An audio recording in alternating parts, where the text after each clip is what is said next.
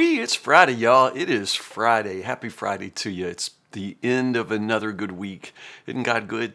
And the end of another good week in the Word. We are in 1 Timothy, today chapter 4, going verse by verse.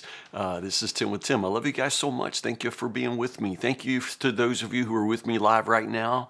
At 10 o'clock. Appreciate you more than anything. The fact that you have worked this into your daily routine. I know that some of you don't miss, and I appreciate that so much. I know it's not about me, it's about the Word. You're as committed to the Word as I am, but I just really enjoy the fact that we can do this together. I remind you, I'm in my office at the church, and I'm talking to my phone. I'm looking at my phone. I'm by myself. And so when I finally, talk to you or you interact with me, I realize that, genuinely I'm talking to actual people and not just to a phone on a pole, which is what it looks like to me. But anyway, I love you guys. Let's talk about chapter 4. I really do. I enjoy this chapter a lot. Chapter 3 of 1 Timothy flows right into chapter 4. So at the end of chapter 3, we had this sort of a glorious hymn, sort of a summation of the gospel in poetic form. Christ was revealed in human body, vindicated by the Spirit, seen by angels, announced to the nations, believed in throughout the world, and taken to heaven in glory. It's about Christ, right? But chapter 4 begins, however, the Spirit tells us clearly that in the last times, some will turn away from the true faith. Now, we don't know exactly what Paul means by the Holy Spirit tells us clearly. That's not really a way that Paul typically refers to an Old Testament passage. It's most likely a reference to something that has come out through a prophecy or something in the church, in the early church, that Paul and Timothy would both be familiar with. I'm not sure. But the point is, Paul is trying to say, we were told, the Holy Spirit warned us about this. We knew this was coming. And when he talks about the last times, I just remind you, that means like today. For Paul today, the early church believed that that the death of Jesus, the coming of the Holy Spirit, that in itself inaugurated the last days. And so we're living in the last days. Paul believed that he was living in the last days. And so when he says in these last times, he's talking about now. It's happening now because the Spirit said that it would. Some will turn away from the true faith. So again, I remind you, chapter 3 ended with this glorious poetic description of the true faith. And now chapter 4 says, but however, some people are going to leave the true faith. They're going to be led astray by people who are liars, hypocrites. When Paul says they're liars, he doesn't necessarily mean that they intentionally lie. Some of them may, but the point is they're not telling the truth. They have forsaken the truth of the gospel, so what they're saying is a lie, whether they know it's a lie or not. Paul also goes all the way to say that the teaching comes from demons, which is,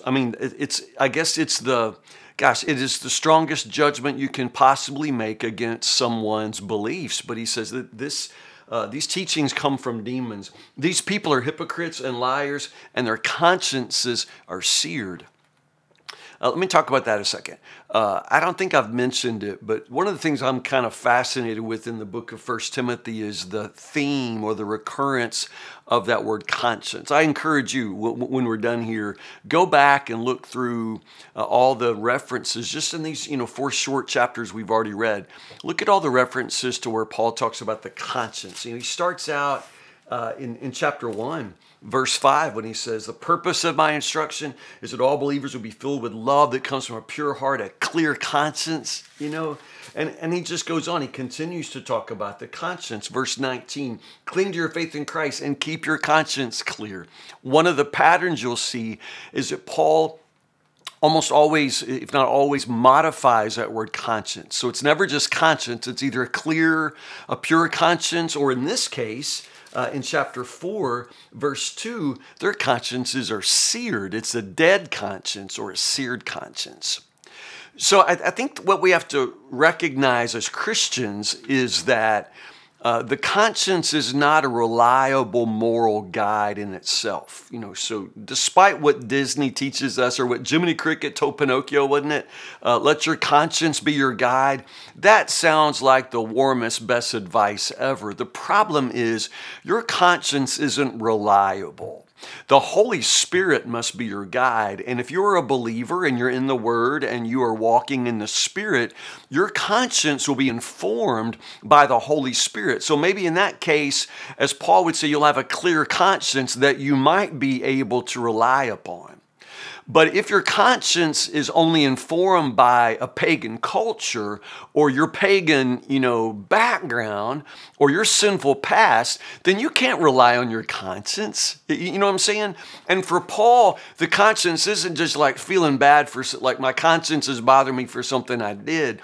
Paul's really thinking about the conscience as what guides you forward in making moral decisions. It's kind of like you'll make decisions based on what your conscience will let you do.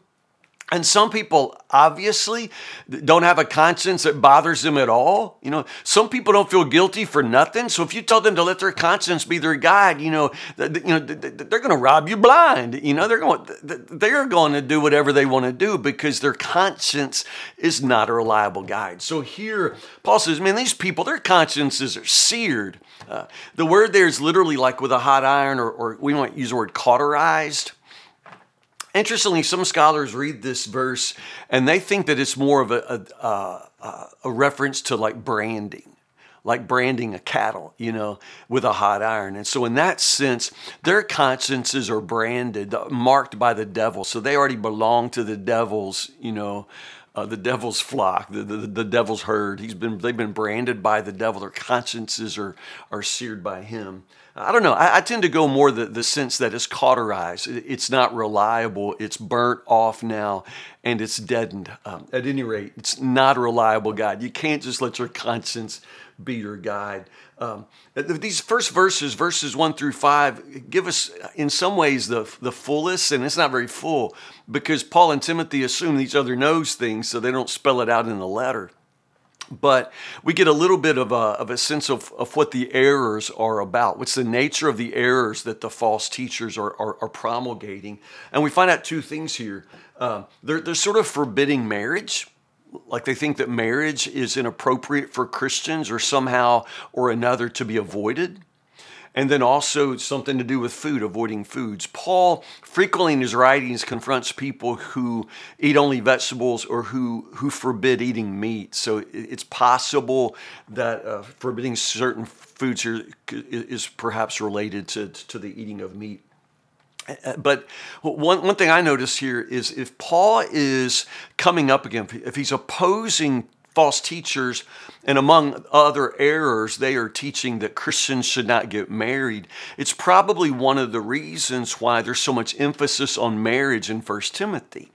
Now, why would anybody forbid marriage? Well, simply, it's what scholars would call an over-realized eschatology. In other words, they are a little overtaken with the idea that the second coming is so close. And so the idea is, man, should I even bother getting married? Because Jesus is going to come back so soon.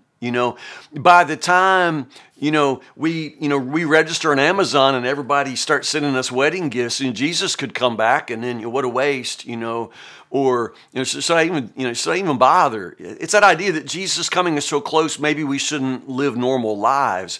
And Paul always sort of strikes a middle ground there. Of course, he's coming back soon, but in the meantime, live a godly life, and that involves, a full life in every sense. If you are unable to live in sexual purity, then you need to get married, and Paul would definitely say that. But again, I remind you, if the opposing false teachers are spreading this, false idea that Christians shouldn't get married, that's going to be one of the reasons why Paul says, I'd like church leaders to be husbands, husbands with a wife.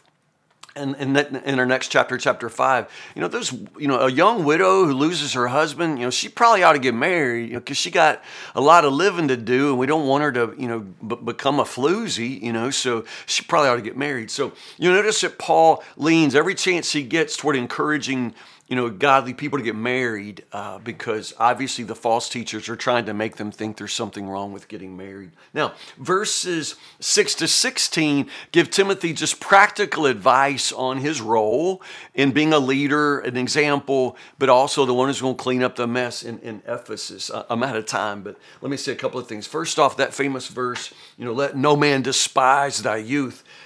Don't let anyone think less of you because you're young. Verse 12, Paul says. I think that's really, really good advice. However, I think in our day, in our culture, it's been reversed. In other words, you're much more likely to be looked down on because you're old. I'm just saying that. I have been young. I now am old. And I can tell you that we have a real preference for youth in the church and in leadership. I'm not saying that's bad. I'm just saying it's one of the ways in which the cultural situation is reversed. And I think Paul's word here is the same. Don't let anybody look down on you because of how old you are, or how young you are. Instead, be an example. In other words, don't let anybody look down on you for any reason, but not for your age. Instead, make them look up to you because of your godly example. And I love that. In other words, being too young, being too old, that's not an excuse for nothing. You just live for Jesus and be a good example and let people look up to you. You know what I'm saying?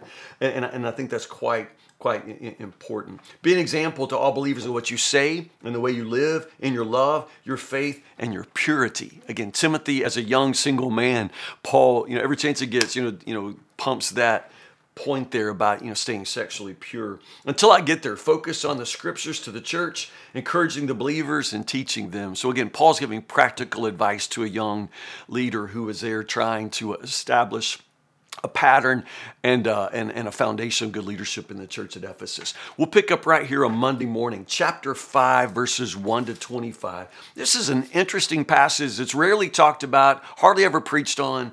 It's advice of what to do about the older ladies in the church. What would our church do without the older ladies, right? Paul talks about how to minister to them well. So that's chapter 5, 1 Timothy chapter 5, 1 to 25 for Monday. If you don't have a church home, Woodburn Baptist Church would welcome you this coming Sunday, 8, 9:30, and 11. It's a communion Sunday. It's a Lord's Supper Sunday. I love the Lord's Supper all the time, but I especially love it at Christmas. So Sunday is our first Sunday of Advent and our opportunity to observe a Christmas communion together, and I invite you to be a part of that. I'm starting a new sermon series entitled Carols. All the Christmas carols preach the gospel, and so Sunday I'm preaching from the carol It Came Upon the Midnight Clear and talking about the story of John the Baptizer. So anyway, 8, 9:30, 11, we'd love to see you. If we don't, I will see you right here, Lord willing, 10 o'clock on Monday morning for 10 with Tim. I love you guys. Have a good Friday. Have a good weekend.